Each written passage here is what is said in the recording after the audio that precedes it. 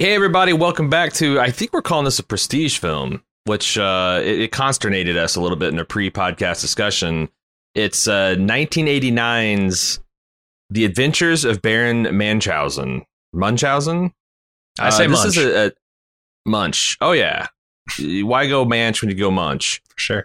This was directed by Terry Gilliam, one of the world famous, infamous Monty Python crew of the Flying Circus. You might recognize him as King Arthur's servant Patsy in the Holy Grail. He also, previous to this, directed Time Bandits in Brazil. Subsequent to this, he went on to direct The Fisher King, 12 Monkeys, Fear and Loathing in Las Vegas, among a few others. It's written by Terry Gilliam and Charles McKeown. I don't know. I've really struggled with the Welsh, Scottish, Irish stuff. And insulting. I really struggle with insulting the British Isles by lumping everybody all together. But they met on the set of Life of Brian, and they became frequent writing collaborators on Time Pilots, Brazil, 12 Monkeys, almost all Terry's stuff. It stars John Neville, which his immortal role in my mind is the well-manicured man from the X-Files series. That's when I see this guy's face, I think of the Ark conspiracy architect. Eric Idle, another Python. You'll recognize him as Sir Robin the Cowardly from Monty Python's Holy Grail. Sarah Polley, who the only thing I recognized her in is the 2004 Zack Snyder Dawn of the Dead film. Oliver Reed, who is a very famous English actor, who I was introduced to in his final role as Proximo on Gladiator. He was the gladiator mentor of Maximus, who earned his freedom as a Roman citizen in the Colosseum and actually died in the middle of filming. It's a tragic story. Maybe we'll get to talking about it. Wow. Uma Thurman, and I think her second ever film role. Everyone knows Uma, Pulp Fiction, Gattaca, Kill Bill. Sure. Jonathan Pryce, who Bald Move fans will recognize as being the evil High Sparrow from Game of Thrones. He's also the governor from the Pirates of the Caribbean films and General Perón from Evita. Also, Robin Williams, credited as some crazy wild man, which I don't know. That's probably pretty close to the truth. He's the King of the Moon. Sting's in there somewhere. It's quite an interesting cast, talented cast. Music by Michael Kamen, who has done, in his short life, did a hell of a lot of stuff. Highlander, X-Men, Robin Hood, Prince of Thieves, License to Kill, the entire Lethal Weapon series, the first three Die Hards, Mr. Holland's Opus, The Iron Giant, Frequency, Memento. So this is part of the trilogy of imagination that Terry Gilliam conceived as the reaction to the craziness of our ordered society and man's desire to escape it through whatever means possible. And it reflects in Time Bandits the imagination of youth, Brazil supposedly the imagination of the adulthood, and then this is the imagination of the elderly. And it's based loosely on tall tales about a German adventurer, an actual real life 16th century baron named Hieronymus Karl Friedrich Friar von Munchausen, which was compiled and translated, and it kept on bouncing back and forth between English-speaking countries and German-speaking countries and around the continent, and it just kept on growing in a very Paul Bunyan type of way. This was commissioned by Epic Mouthful, who commissioned two previous Lord of the Rings films and Predator, which will probably come out after this one. We'll get to her comments, but Jesus, I've been talking for 5 minutes and we haven't even said hello to Jim here. Jim, hey, thanks for stopping by the podcast. How'd you like the adventures of the Baron here?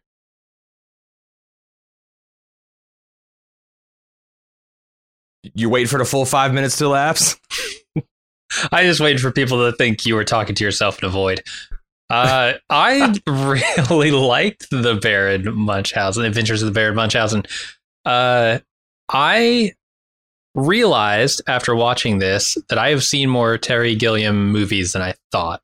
I didn't realize that he did 12 Monkeys. I didn't realize that he did Fear and Loathing in Las Vegas, both of which I've seen and loved. And now that I know that, I look at those movies and I go, oh, of course he did. Of course he did. Because they look exactly like this movie. Yeah. Or at least have parts like the lizard people lounge scene. Like that's like this wide angle lens stuff that he does, and these crazy close-ups and this imaginative scenery that he puts in there. Like all that stuff is in those movies, and I just didn't notice it. Or I never connected those dots. And I've also seen Zero Theorem, which is kind of one of his later works, which is really good, starring Christoph Waltz and a couple other people that. Oh shit! We saw that. That was a commission a few years back. Okay, I forgot that we actually saw that. Yes, was that? I can't remember if it was a commission, but I know I was trying to do a silent movie about it, and it didn't work out. Like we tried to do it and it didn't work. So I don't know. But yeah, I've seen that movie and I really like that one. That's more kind of a piece with these movies, this trilogy of imagination. I think Zero Theorem is closer to one of those than like a 12 Monkeys or Fear and Loathing. But I don't know. I really enjoyed the imaginative spirit that he brings to these movies. And, you see the Monty Python print all over this too, because this is the guy who invented the Monty Python aesthetic, essentially. Like he was the illustrator for all of their early stuff, came up with all those things you think of as the connective pieces between the Monty Python sketches. Those little transition, where angels are blowing trumpets with their butts, and and it has like a cutout kind of storybook look to it. That's this guy did all that, so he's got a very definitive style and aesthetic, and that comes through in his movies too. So that's one of the things I appreciated about it. But I loved the gruesome kind of slapstick humor of this movie. I like that there's some social commentary, some social satire that he brings to that, and I assume that's a running theme through all his stuff. Especially some of those, that later movie Zero Theorem, I definitely noticed it. And it's I haven't seen Time Bandits, but I have seen Brazil, and it's very much of a piece with that. Yeah, I haven't seen either of those, Zero Theorem, and I need to go back and watch those because I really enjoyed this. How about you? Yeah, Robert De Niro in a Terry Gilliam film. Oh, is it? Which one is that? Yeah. Brazil. Okay, nice. That sounds interesting. It is like all these films are. Yeah. When I was watching this, I was like, this is very much like an adult never-ending story. Okay. Or maybe it's a juvenile never-ending story, because Never-Ending Story has some genuine pathos. Like there's some loss and connection to characters, where this is much more, or it's like an 18th century Avengers film. The horse fares better in this movie. I'll say that. This is true. Bucephalus is a real badass in this one. I felt like we were talking about it before in the podcast, how like influential this film, well, not just the film series, the stories of the Baron Munchausen himself. I know in like a lot, I guess in the English speaking world, the Baron has largely been forgotten in the 20th century. Yeah, but he's still quite popular in continental Europe. And I can see why. Like, this is absolute. Like, does Paul Bunyan exist without the Baron Munchausen? Do comic book heroes exist without the Baron Munchausen? Because this is, in a very real sense, a superhero film. This is the Avengers. You've got the brains and the authority and the leadership, the Captain America. You got a Hawkeye. You got the world's strongest kind of man, kind of like the Hulk. You got a world's fastest man, like the Flash. And I know I'm blending little DC and my Marvel there, but they're all pulling from this guy apparently, because it's 1989, so some of the special effects are going to be obviously special effects. They're not as seamless and just like all of the pieces they are today. But I found that very charming in a lot of the same way that we talked about Labyrinth, where it was just kind of a joy to see. It's like, well, yeah, obviously that's just people's hands working together to make a face. But that's kind of fucking cool. I didn't know that you could put like 6 hands together and make a articulated puppet. There's many scenes where, like, the Baron flies a balloon to the moon. He winds up on an undersea realm. He goes to meet Vulcan in a volcano. Gets to meet Aphrodite. Like, there's all this stuff, and it's like there's also really cool like 18th century kind of stage. Stagecraft. Like, one of the conceit of the movie is there is a play being put on in a war-torn country about the Baron to entertain people as the evil forces are at the gate. And an elderly Baron Munchausen like crashes the thing and is like, this is ridiculous. You've made a mockery of my life. But it turns out his real because his real life is 10 times crazier. But also, I'm not even sure if that's what actually happened, because the movie somewhat pulls the rug out from underneath me at the very end, which I kind of enjoyed, too. But like this is not a super even film. Sure. There was a couple stretches where I found myself getting engrossed in each set piece. But like when it was connecting from set piece to set piece, I was kind of like, well, now what? And what were we doing? Why are we here? Like that kind of stuff. Can I say something controversial here?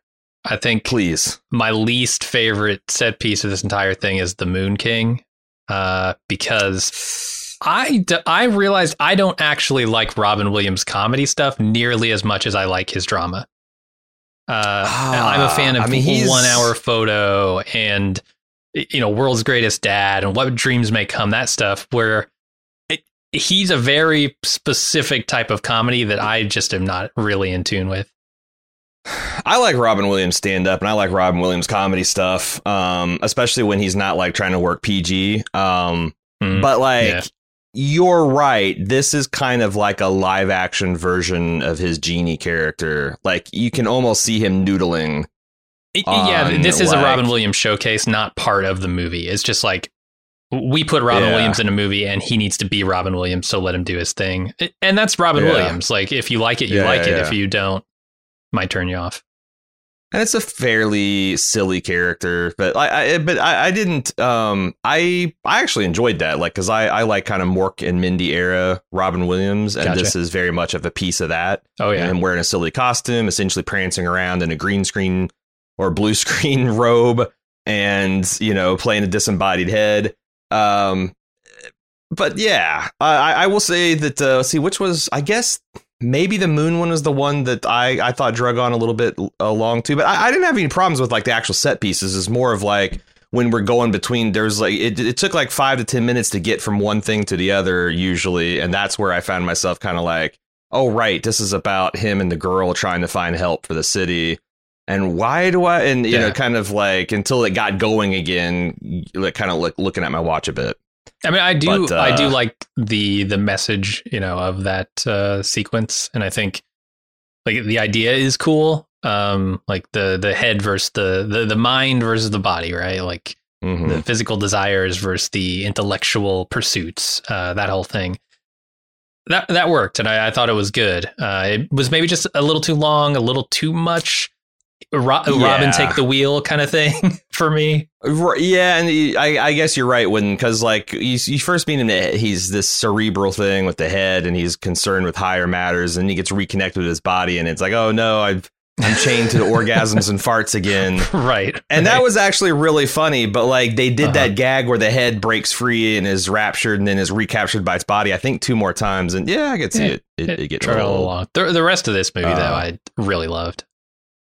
Yeah, and it really revolves around everyone being a ham except for John Neville, because he has to be completely unflappable. Like this is a man who routinely gets swallowed by whales, to where he's got like a shortcut. He's like, I've done this before, and he's got all these fantastic companions, and he expects to win everywhere he goes. So like, why? I mean, this is a mistake I think like the Harry Potter films make egregiously. Is like Harry Potter up until like well into the 4th and 5th films is still like slack-jawed, amazed at minor magical interludes in the especially first beginning of the movie. And I know there's a lot of Harry Potters. That's because he spends all of his summers with his fucking muggle parent, and he doesn't get exposed. Now he's like, settle down. If you like came from a culture with no guns, and then 9 months out of the year you went to the America, and then you went back to wherever it is. You wouldn't like, oh my God, guns are amazing every time you got back, right? I mean, I don't know. I just thought that was dumb. And John Neville's not like that. He lives in a world of magic. He expects to see the magic. He's only mildly disappointed when he can't like exploit the situation to hilt. Like, annoyance that he can't actually steal Venus from Vulcan, you know, that kind of thing, but never like, you know, like, oh my God, I can't believe my manservant's the world's fastest man. And the just imagination, the color. I wish that, man, I'm getting a little irritated with Amazon because sometimes the stream quality is not there. And like, I felt like this picture could be a little bit brighter, just in terms of its palette. You know, it's a little bit too Monty Python drab and desaturated when I think it could have been benefited from a lot more vivid color. And some of the bit rate issues were kind of compounding that for me. Is that are you saying like that Amazon that did something to the movie to make it not as colorful, or it's just the movie is not colorful, so it needed better bit rate? Yes, yeah, to really make that effect pop, and Gotcha. Also I think the film. This is his aesthetic, but it's a little shabbier. Yeah, and that's fine for like the theater aesthetic and all that stuff. But when we actually get into the world of the Baron, like I think that should be kind of like. You know, Dorothy getting sucked up by the tornado. She like you land in Technicolor. Yeah. And this was much more like an autumn palette throughout the whole movie.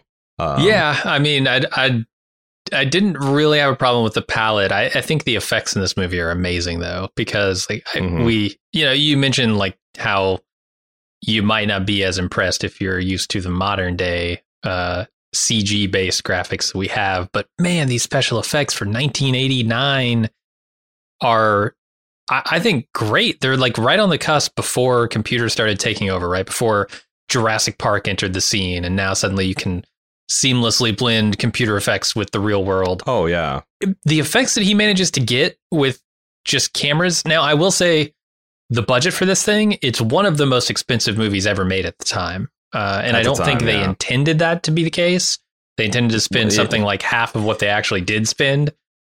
But man, the money shows. Asterisks on that conversation, because there seemed to be a lot of dickery between studio and director and exchange of studio and all kinds of stuff. So I want to talk about that. But yeah, it was one of the more expensive films of its era, and it shows. It shows like all that practical effects are up there on the screen.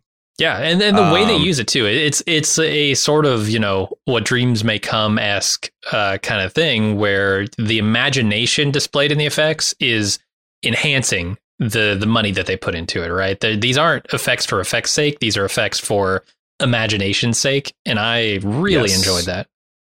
Yeah, and like it really shined for me. And we've talked about how much we love like a show within a show aesthetic.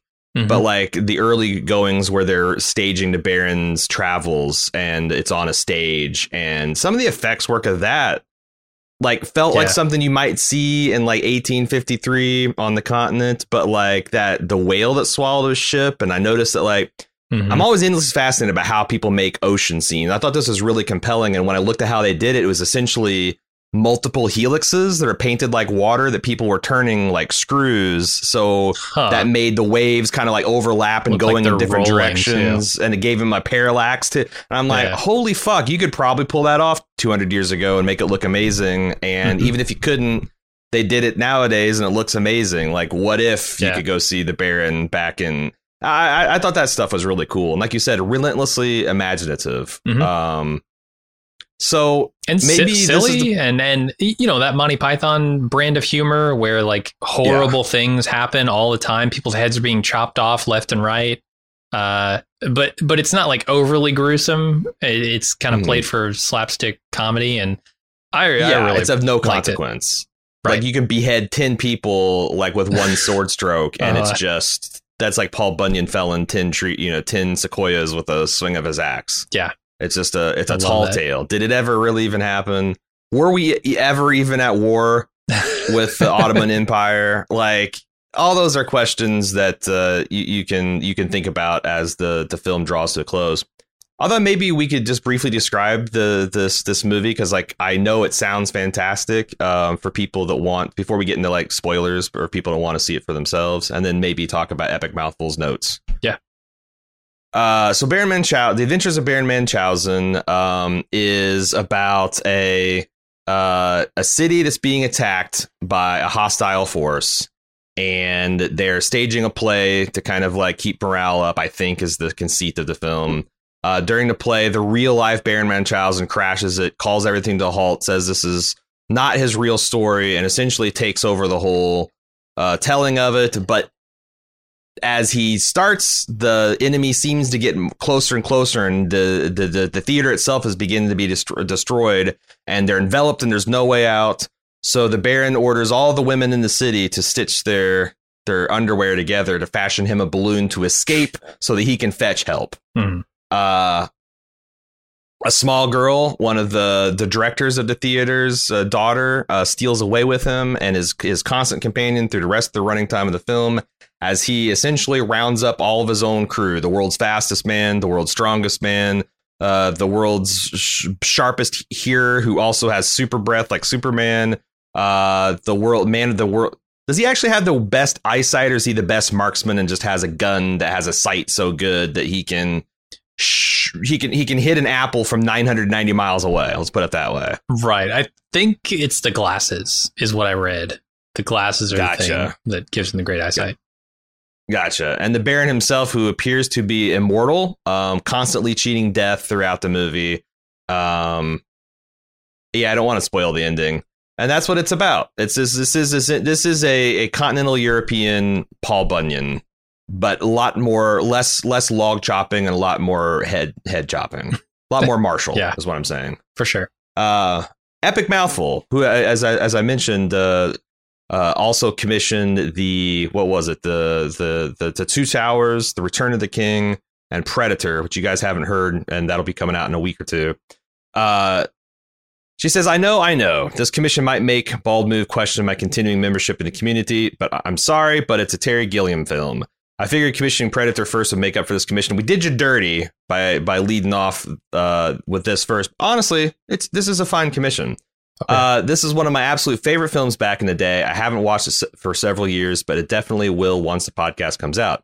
As a kid, I remember it being very confusing. When I got a little older, I remember thinking it was incredibly well made and very clever. At its core, it's the height of escapist entertainment, and that's what I've been craving during this pandemic. The main protagonist is simply trying to daydream his way out of a pretty dire existence, and now, after a year in coronavirus lockdown, I can relate. My entertainment diet this past year has been mainly nostalgia or comfort, and rewatching this movie and then getting to listen to the Bald Move podcast about it will hit both sweet spots. I like to think this movie is slightly easier to watch than some of his Gilliam's other work. Apologies in advance when you don't enjoy it, and don't feel bad about hurting my feelings. I know it's not a general crowd pleaser. I don't know that it's not. This film is like north of 90% on Rotten Tomatoes with an audience score of like 78%. So it's not like, oh, hoity-toity art film. Well, I watched it and I'm thinking, how would you not like this movie? Yeah. And it is a family film. Like there's a one point where I keep on thinking that it would get blue. I didn't see what this was rated by. Just going in and seeing the Gilliam's other stuff, I assumed it would be R. But every single time, like there's this point where you think that the Moon King is ravishing the Moon Queen's body. Right. And Baron Munchausen is trying to explain it to this little kid, and he's like, awkwardly saying, you see, the king has got the queen's body in his grip, and he's tickling her feet. And then when you find out, Robin Williams is literally, that's what he's doing. He's tickling his wife's feet to try to make her laugh, and he can't because her head is in another. It's a whole situation. So, but yeah, it's like if you like Neverending Story, I don't know why the hell you wouldn't like this film. If you like I think both. The only difference is maybe Neverending Story works better if you do see it as a kid than it does if you saw it as an adult. Sure. Where I think this would work equally well. Like a kid, they kind of like Fantastic Mr. Fox. I think a 3-year-old gets a lot out of that film, and a 30-year-old gets a lot out of that film. And that's a good comparison. The Wes Anderson stuff. I also felt a little bit of that in the stage play. There's like some kind of vibe going on there. But yeah, I mean, this is a lot like the other Monty Python stuff. I think if you're a Monty Python fan, you're going to like this movie because there's that same absurdist humor. There's that same aesthetic in a lot of places. Obviously, this is the guy who made it. And I just think it's a good movie all around. I can't think of anything to hate about this movie. Yeah. There's also, you mentioned a couple times like social commentary, and it's not like, anything that's like specifically political, right? It's more of like, and it almost all comes into like the form of Jonathan Pryce's Jackson character, because there's a couple points where like the town, it's hopeless. The war's over. They've lost.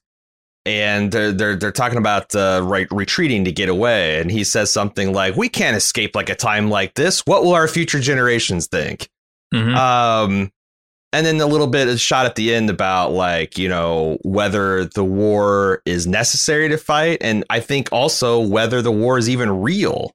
Dude, I think like saying there's not much social commentary in here is selling this movie short. I think it's everywhere, but it's selling a worldview that Terry Gilliam has, right? About like, in my opinion, this movie is all about the death and hopefully the life of hopes and dreams and imagination and inspiration, and attempting to make the world a better place in the process. Because I won't get to the end yet, but there are so many things where like that Jackson guy, Horatio Jackson, the town ruler, for lack of a better term, it stings in it for 5 seconds, and he comes in and he's lauded as this hero, right? They're saying this is the man who did all these heroic things, and saved all these people, and Horatio's like, okay, kill him.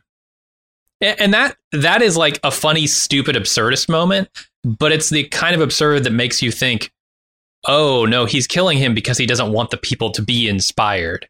He doesn't want the people to realize that they have other options besides sitting in a theater, bemoaning their fate and entertaining themselves as Jackson collects, the rent, essentially, right? I mean, because that's what he's doing during that time. He's looking at the numbers of the theater and, writing it all down in his accounting book. And then later in the movie, when Jackson and the Sultan meet up, they're discussing like, oh, well, whose turn is it to surrender this time? Oh, well, it's your turn. We surrendered last time.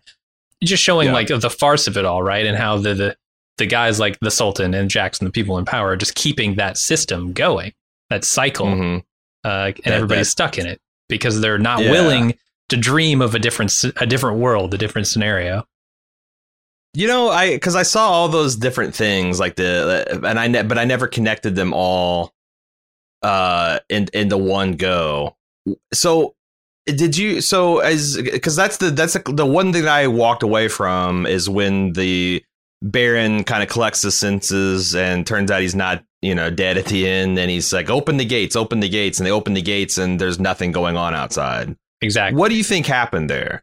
Because I think that they like the system, as you pointed out, is got to the point where like there's not even a real war going on. Yeah. It's all entirely performative to drive ratings or to drive or to keep the populace in a state of constant deprivation and distraction and fear and Gotcha. Yeah, so that they can be controlled and exploited.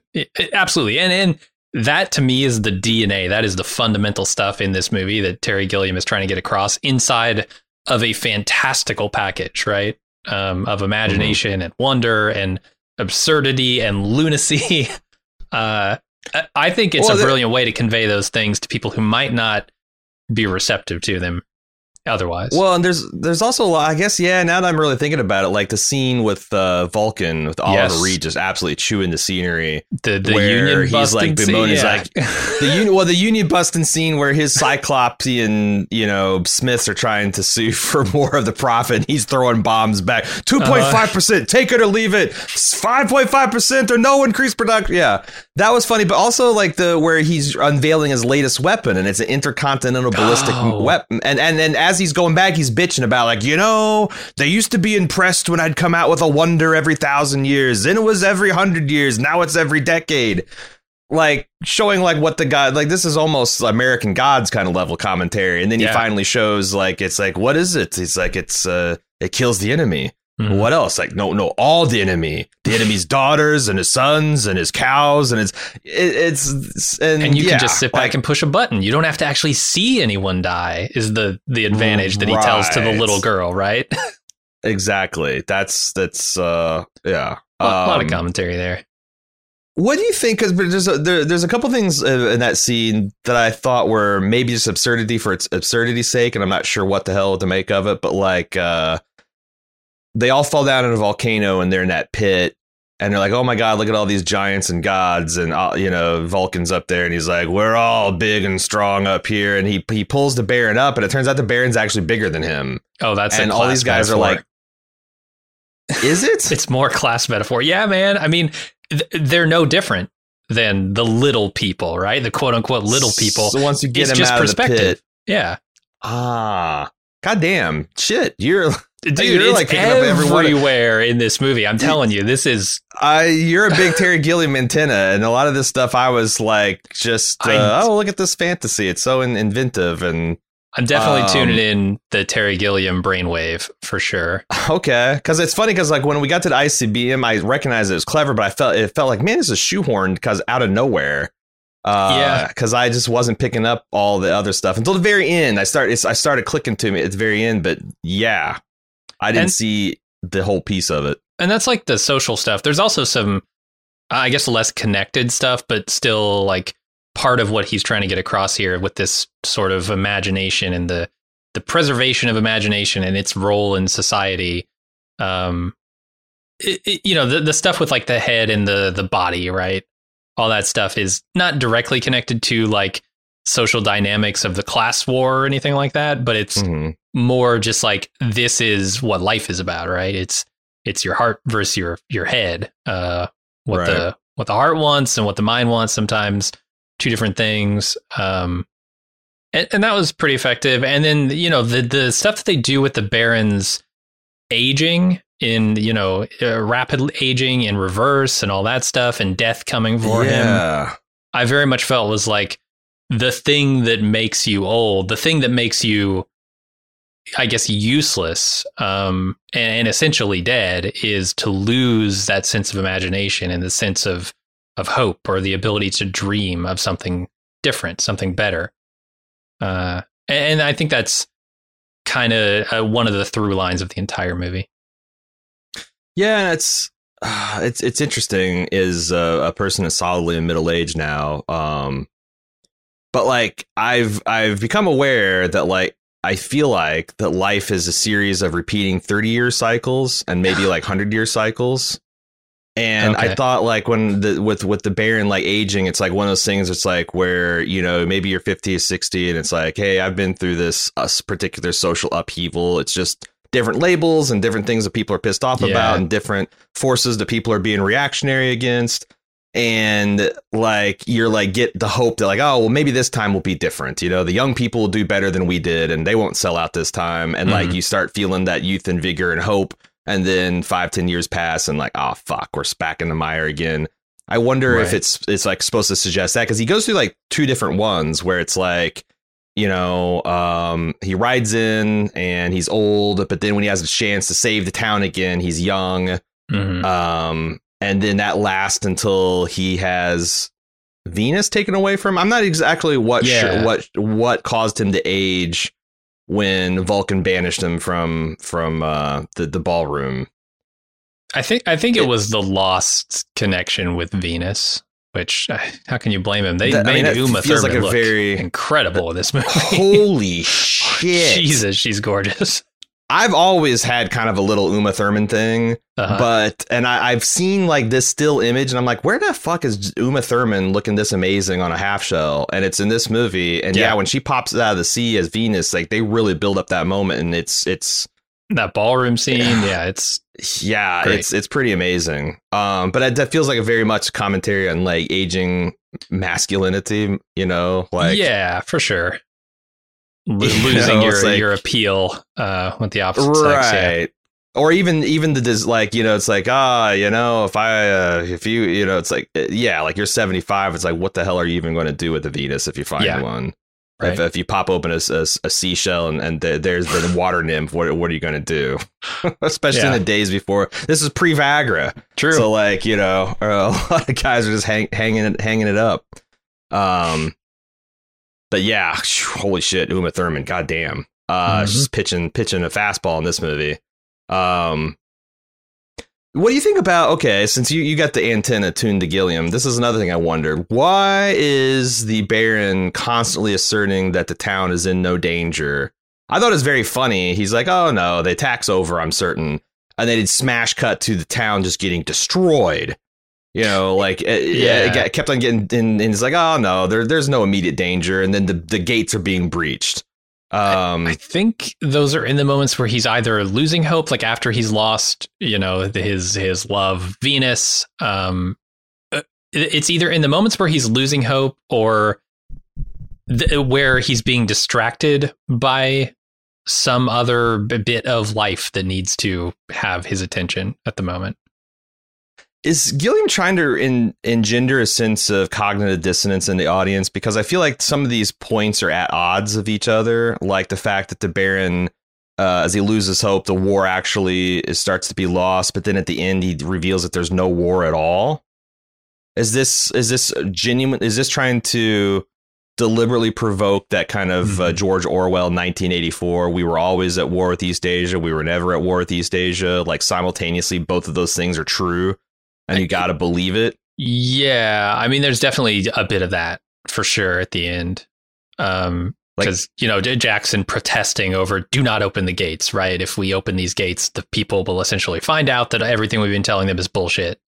We have never been at war with East Asia or your age. I don't know. Ingsoc, all that. Sure. Yeah. Sure.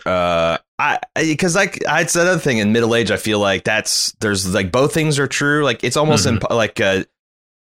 you watch David Simon, any works of David Simon, and they're all saying essentially that that the system is broken, needs to be changed, but systemic change is impossible. The only thing you can do is like directly help out people where you can in your individual life and fight against the system where you can. But like it's ultimately hopeless. And like that's kind of self-defeating. It's kind of like a lot of Marxist thought is like, well, capitalism's going to collapse, so just sit back and wait for it to happen. I'm like, that doesn't sound like a great plan. Yeah. I wonder if it's like the dissonance of like, you know what, you can fight the system all you want, the system's going to win, but every once in a while you can nudge the teeth of the gear a notch or two forward. And like, if you give up all hope, you'll never get that nudge. But also, if you just like strain and pull, you're just going to hurt yourself and burn yourself out, and you'll beat your head against, and the system will beat your head back. So that's a kind of form of cognitive dissonance that like it's useless to resist, but also resistance must be, but the resistance has to happen. I don't know. And I think at the end of the movie, he's regained that hope, right? He's become a young man again. He's no longer hopeless and dying. He's now vital, and he's showing the people the way. I mean, it connects earlier with the Sting stuff where they kill the hero simply for inspiring people, for being a hero. They kill him because we'll have none of that. The people can't be inspired. They need to be feeling like their lives are pointless and meaningless and about to end at any moment. And then, you know, at the end of the movie, he shows them that, in fact, that doesn't have to be true. It's not.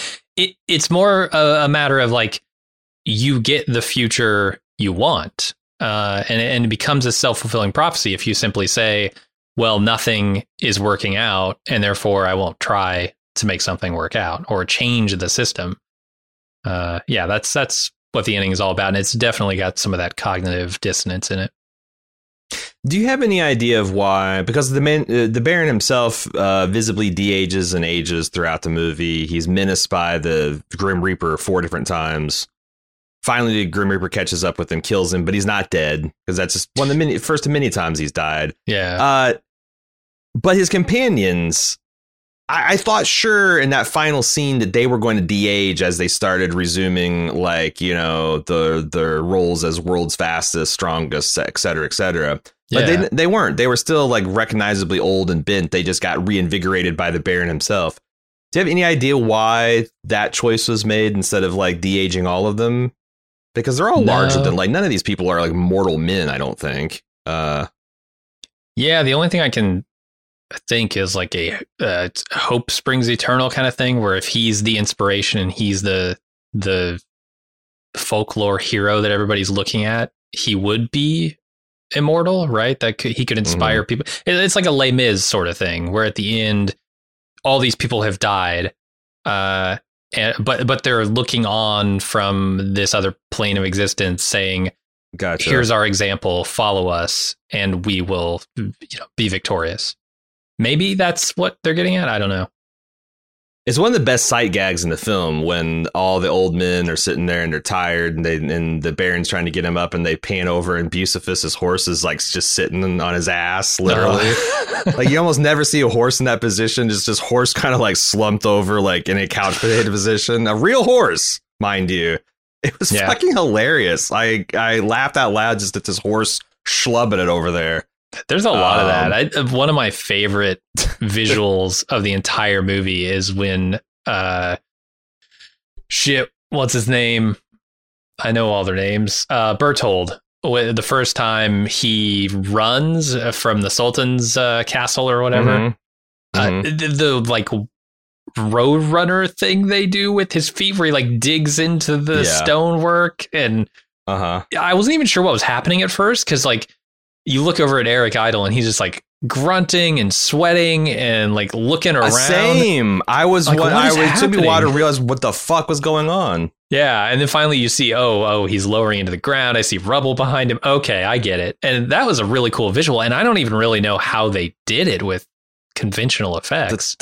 Yeah, it reminded me a lot of a similar sequence in Kung Fu Hustle, where they're just going total Warner Brothers, and it's like a literal Wile E. Coyote versus the Roadrunner, except for they're human, and I guess Stephen Chow's a very Terry Gilliam kind of guy when it comes to like inventive visuals and magical realism and stuff like that. For sure. But I also really like The World's Strongest Man and doing the 3 ship of the line hammer throw at the end. Oh, yeah, that's cool. But they all that got whole final scene is amazing. Just the chaos of it all and everybody getting involved. The what's his name? The breath guy, Gustavus. When he like blows out, and you're thinking, okay, he's got this, big breath that he uses to blow people away. But then you don't think about the other side effect, which is when he inhales after that, it's going to pull everyone in. And then, they do that a couple times. That was a lot of fun. And he got stuck. What was it? Was it a handkerchief that got stuck in his throat, or was it the ladies' pantaloons? Underwear. Yeah. Yeah. I was wondering too, but yeah, it's like the super suction power. Like what, anything like in particular stand out as impressive? The two particularly impressive shots I can think of are the opening and ending. Like they open with the siege of this town, and like I know this is all composited, but I could not tell you how. Like the tower in front is probably real. Obviously, the coastline is real. The city is a fake and it's model, but it's on fire, and the fire and smoke is real. And that shit had tons of depth and looked amazing. And the last shot of the Baron riding off into, I don't know, the glory of Christ come again, whatever you would call that, like sunset cloud kind of thing. Like that too was like, I'm 100% sure it's composited, but again, I couldn't tell you how or what part of it was staged and what part of it. I thought those were beautiful. Yeah. One of the other parts that I really love, an effect that I understand more how they got this one, but when the Moon King is riding after them on Sybil, his 3-headed like vulture or something. Yeah. He's got this big asparagus spear that he throws at him. If you haven't seen this movie, this probably sounds insane. And yes, it is. Yeah. And then he says, hey, this head of Sybil, go chase that person. This other head, chase that other person. And then those people run off in different directions, and Sybil just rips itself apart, following these other things. And I like, it's a robot, it turns out, which is kind of cool. But I love that moment. It's just hilarious. Yeah. And it felt very, again, I keep going back to Paul Bunyan, but it felt like one of those, like, it's a child solution to the problem. You know, we'll just split up and go into three for this, and the three heads will just literally tear themselves apart trying to fulfill their master's wishes. The other one that I really loved for, I don't know, just for the comedy of it, is during that final battle, when the troops, the Turks, I guess, are chasing him on horseback, and he just runs them around into this circle, in this spiral, and then he's just sitting in the middle of this whirlwind of horses going in a circle, spinning around, chopping their heads off, and the bodies are like stacking up. They're just throwing people onto a pile as he's doing this. It was hilarious. Yeah, it's mechanized to be like so many heads lopped off in this film. Oh yeah. That was the Baron's go-to move, like, and then the Sultan, to be fair, like, you know, his treasurer betrayed him, or let the Baron off with all of his, boom, head just whipped off. Another section, and this is such an easy effect, and honestly, one of the Pirates of the Caribbean did it too. Filming people in water upside down. Oh yeah, looks really fucking cool. It looks like they're busting through some kind of liminal space. Yeah. And like, you know, it's a simple effect of like having Eric Idle stand on his head in the water and like kick his ankles out. Looks like he's being sucked through some kind of Stargate portal. And again, easiest thing in the world, but it's something you don't ever see that perspective of. And it really, probably the cheapest effect in the movie, but it looked really great. The other funny thing, I got a kick out of all of Vulcan's dudes. This is inspiration for the Minions, right? They all have these helmets. They've all got the helmets, and they've got these, like, they're all Cyclops, so they all have but they're working in this kind of like metalworking factory, so they all have like welder's hoods, but you know, they just got the one giant eye, or like the one big goggle, or the one monocle. And I kept on getting that kind of Minions theme, but I really loved when Venus, like, assuaged her husband's anger. Essentially said, well, yeah, I did all this so that you would be inflamed in passion. And then Vulcan's like, oh, you clever girl. And then they kind of pull out, and you see like Vulcan's hammer and pistons and all that stuff firing. It's like a big sex joke, but I thought it was really funny. Yeah. Whatever gets you off, I guess. If jealousy over your mate is the thing that does it, sure, go for it, I guess. Yeah, man. Cucking. It's all the rage. It's a big category on Pornhub nowadays. Vulcan loves that shit. Yeah, it's for Viagra. Whatever it took, man. Whatever it took, Vulcan. The last thing that I want to talk about, which I thought was hilarious in that gallows humor kind of way, is when the Sultan plays the torturer's the torturer's apprentice or something like that. The torturer's apprentice ballad or something. Yeah. And he's playing it on an instrument that I can only describe as a slave organ, a prisoner organ. It's horrible. It's got all these like spikes that every time he presses a key, it jabs some person, and their tortured screams are what makes the music. It's terrible. It comes out the pipes, and I loved it. And again, it's like Monty Python, so it's not as gruesome as it is just kind of like, you know, funny. But yeah. All of their screams coming out the pipes, and then the fact that like one of the keys got stuck. At the end, he has to kind of bang it to get, and you hear the guy go until it unsticks. Oh man. Yeah, it's great. Before we get out of here, I want to talk about one final thing. And honestly, I could go either way on this because, fuck the production companies and the studios. But you mentioned that the budget was like, this movie cost like $45 million or something, but the budget originally is supposed to be 25. And I think it started off at 20th Century Fox, and it went into Columbia. And then during that transition, also the studio changed hands between presidents or CEOs or whatever. And Gilliam says that they agreed on a much higher budget, and then they were trying to screw him because I guess he butted heads with these particular people a lot over Brazil. So there's kind of revenge of this. There's also the desire from the I think it was Eric Idle described it as like a lion, you know, when it takes over a pride, it goes and murders all the cubs from the previous male lion, so that its gene line can we're not gonna waste any of our time taking care of this other guy's fucking cubs. Yeah. They went around and kind of murdered the other CEO's passion projects and let him. What do you make of that? Because I got a pretty smoking gun piece of evidence. Is the smoking gun that they only did 117 prints of this movie? Yes. Yeah. That to me says it all. They even mentioned, someone even mentioned that like your average art film, which doesn't get a lot of, doesn't get a wide release, gets something in the neighborhood of, at that time, 400 prints. Right. Just to circulate at the art. This was supposed to be a big budget film that would go wide in all the cineplexes, and it gets 117 copies. Yeah. That's bullshit. So I tend to think that, like, you know, the truth's probably somewhere in the middle, but like probably closer to Terry's side. Yeah, when you look at and I get like the numbers of prints that get printed for modern movies, it's thousands of prints. Oh shit, yeah. Or well, I mean, I don't even know what that even means in the days of like digital prints going around and stuff. Well, yeah, like it's like you can open up on 4,000 screens. Nowadays more. So that's clearly, and the fact that like obviously, and they call this a box office bomb. I don't know how any movie can make money if there's only 100 copies of it in the whole fucking world going around. Yeah. So like when you see almost near universal praise, and yet the movie was considered a box office bomb and kind of like joked about, like that seemed very unfair. That like they didn't promote it.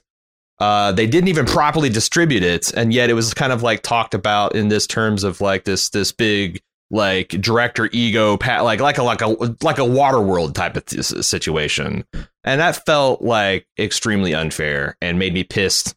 30 years in arrears for Terry Gilliam. Right, I'm with you. I guess like some of this was around. I don't know if you knew this, but Coca-Cola owned Columbia Pictures at one time. And this was part of like Coca-Cola was worried because like the Hollywood industry is the movie industry is pretty volatile. And so they wanted to kind of get that off their main books. And so they spun off this other company with TriStar that became like Columbia Pictures Enterprises or something like that. And I guess this was all like, a lot of why this wasn't printed very much is because they were trying to make the books look really good for shareholders. And so they didn't want to spend any money on marketing, and therefore didn't want to spend any money on printing a whole bunch of the film because they knew people weren't going to see it. It's like, yeah, talk about a self-fulfilling prophecy when you're trying to not spend money and therefore you don't make money. It's like, yeah, of course that was going to happen. And it sucks that it happened in this movie because I think it's a great movie. Yeah. And of course it's found its audience since, like it's considered kind of a cult classic, and it's very well regarded. It did very well at the British Academy Film Awards. I'm not sure if it did anything at the Oscars. I guess it was nominated for 4. It got art direction, costume, visual effects, and makeup, which is about right. It actually lost Best Visual Effects to The Abyss, which that's fair. Okay. It was doing some cutting edge shit over on The Abyss. Yeah, that's the thing. It's like The Abyss probably had peak bursts of like innovation and stuff, whereas this is like just saturated with it. But I don't know, like, you know, the Abyss filmmaking was pretty legendary too. So maybe not. But yeah, I genuinely enjoyed this. I know Epic Mouth was a little nervous, but thought they'd built up enough goodwill with the previous 3 films. And honestly, I don't think you needed it. It's I mean, I was about to say it's not the worst one, but that's damning with faint. This is actually a very, very good film. It's very fun. Yeah. If you can like I said, if you can overlook the kind of dated practical effects in some areas, you're going to get a real visual treat and a fun, very fast paced 2-hour movie that just kind of sails by. And if you got your antenna tuned just right, apparently there's a lot of social commentary in there too. Apparently went over a lot of my head. But thanks, Epic Mouthful. We really appreciate the commission and all your support you've shown us over this last year. I hope you enjoy the nostalgia and escapism combo that you're looking for. And I hope everyone else enjoyed it as well. And again, as a reminder, this sounds like a cool idea. If you'd like to get our opinion on your favorite film or television show or whatever, we'll watch 2-ish hours of content. All you got to do is go to support.baldmove.com, click on the Commission a Podcast link, and see the whole proposition there. We'll see you on the next one. Until then, I'm Aaron. And I'm Jim. Later.